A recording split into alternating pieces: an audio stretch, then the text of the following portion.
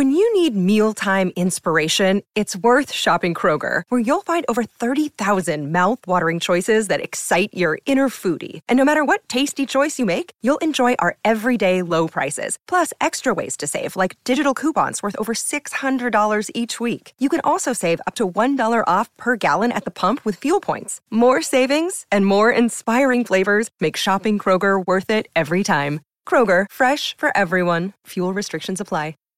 I want to be able to talk to you today a little bit about covert narcissism, and we're going to be referencing the book. There we go. We're referencing the book by Dr. Ramani, okay, right here. That's Don't You Know Who I Am? How to Stay Sane in the Area of Narcissism, Entitlement, and Incivility. You see, a lot of times when people are talking about narcissism, they normally think of, the one person that's snapping selfies of themselves and is putting themselves all on social media and is becoming a certain way or acting a certain way in front of other people. And a lot of times people forget all the other traits of narcissism. Just having a high ego or a sense of entitlement is only one aspect of what actual narcissism is. The covert narcissist has a lot more things going underneath the surface than what you actually see. And sometimes that can be really confusing, especially for the people stuck in those relationships, because they don't feel like they're getting abused. They don't feel like this person is a narcissist, because it doesn't appear to be one. Another day is here, and you're ready for it. What to wear? Check. Breakfast, lunch, and dinner? Check. Planning for what's next and how to save for it? That's where Bank of America can help. For your financial to-dos, Bank of America has experts ready to help get you closer to your goals. Get started at one of our local financial centers or 24/7 in our mobile banking app. Find a location near you at bankofamerica.com/talktous. What would you like the power to do? Mobile banking requires downloading the app and is only available for select devices. Message and data rates may apply. Bank of America N.A., member FDIC. So I want to talk to you some about that today. We're going to read some of this book by Dr. Ramani. So the covert/vulnerable narcissist is how she defines it. She says, this is a stealth form of narcissism, but is a very difficult one nonetheless. Covert narcissism has variously been labeled vulnerable narcissism, hypersensitive narcissism, and fragile narcissism. Historically, while there has been more of a focus on the classical overt narcissist, there has always been a theoretical body of work that has addressed this less obvious but equally difficult narcissistic personality style. Covert narcissism is characterized by a lack of empathy, projection, entitlement, hypersensitivity, arrogance, paranoia, passive aggression, sense of justice, resentment, and insecurity. You might recognize they look very, very similar to a lot of things with regular grandiose narcissism. There's a couple of things kind of slid in there. Hypersensitivity, paranoia, passive aggression, sense of judgment. Covert narcissists are not showy or grandiose in an obvious manner.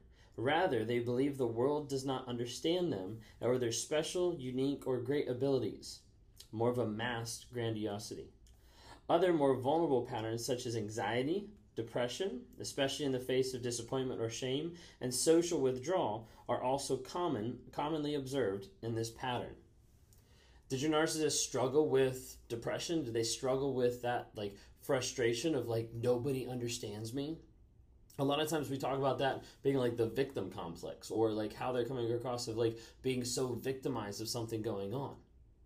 But a lot of times you see covert narcissists that's their mantra, that's how they are, of always thinking no one's going to understand me, no one's going to recognize me, nobody's going to figure this out, time and time again. It says in 1997, Holly Hendon and Jonathan Cheek, a graduate student and a professor at Wesley College, respectively, attended the measurement of covert narcissism work they updated in 2013 with a revised scale, and basically argue that covert narcissists are actually grandiose, they just don't advertise it. Does that kind of make sense? So it's they have all the same grandiose regular per se narcissistic traits and narcissistic aspects of wow, they're like this, but in reality they're just hiding it. They're just putting it deeper down inside. Maybe you could say a covert narcissist almost is like a mask inside the mask in that way. Another layer in one sense, trying to hide behind what's actually going on. And let's talk about some of the traits that she talked about here. So lack of empathy. obvious because it goes with narcissism. Projection, very true. Entitlement. Hypersensitivity. Like, that's a different one that we don't always talk about. So when you think of like hypersensitivity, a lot of times that's going back to the idea of criticism. When someone's trying to give a person feedback or criticize like something that they're doing, a narcissist will get very, very upset. But covert narcissists are going to lock onto that even more. And not let you forget it, not let them forgive you of what you're bringing up about them. How could you say that to me? Like, I can't believe you do that. And they put you as the bad guy whenever you're trying to give feedback or trying to talk to them or trying to criticize something for like that area of growth. The other one to mention that I wanted to point out is passive aggression. So a lot of people that get confused if they're dealing with narcissistic abuse because what they say is, my narcissist, the person in my life, that toxic person, didn't rage out on me. And this is where a lot of times that overall picture of what narcissism looks like has gotten confused for a lot of people because they only think of the person snapping selfies and then the person raging out. Not all narcissists rage. That might be a new one for you. That might be a new one that you haven't thought about. But not all narcissists rage. Is it common? Yes. Is there rage there? Yes. But not all of it show it. There's this aspect of passive aggressiveness that happens with a narcissist that's very unique and underneath the surface. One of the typical ways you'll see that, especially to get a reaction, is the aspect of dog whistling. Dog whistling is like the idea of where the narcissist pokes and prods at you time and time and time again in private, and then when they're out in public with someone else, they'll drop the same comments, the same statements, the same reference back to something that you know goes back to that constant prodding, and it makes you react.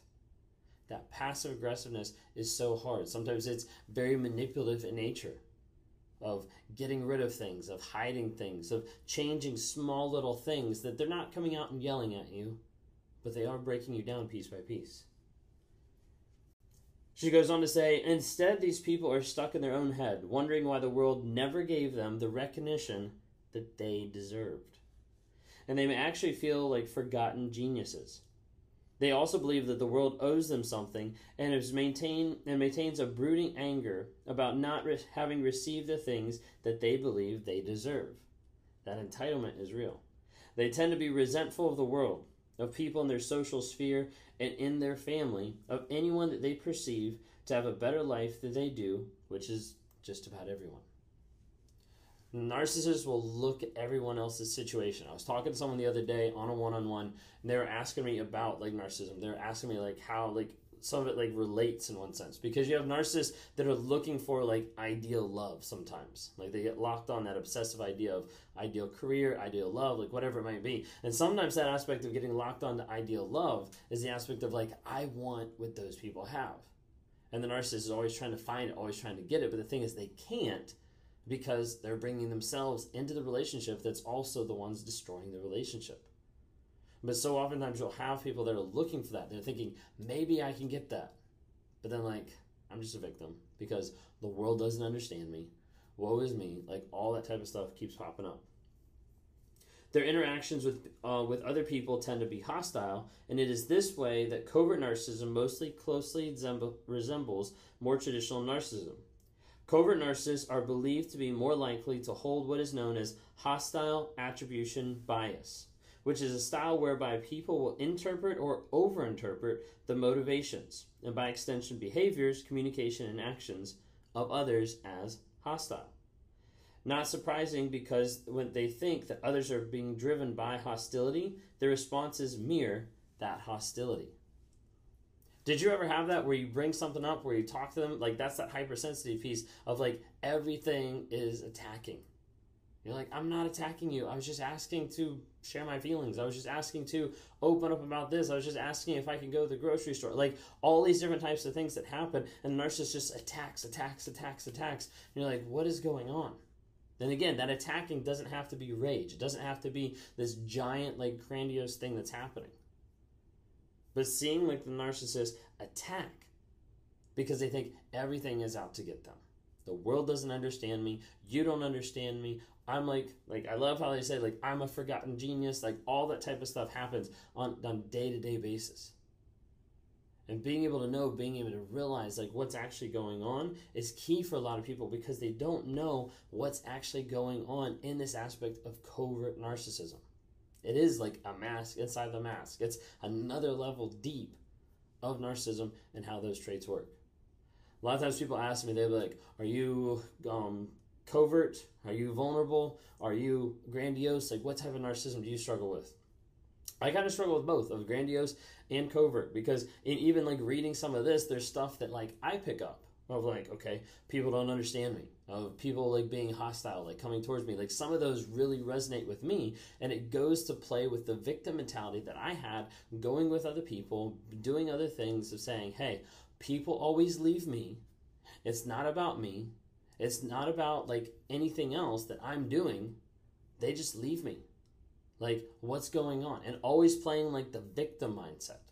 Like, that's what I would do. Like, people don't understand me. People are always leaving me. That kind of aspect is where I really resonate a lot with the covert.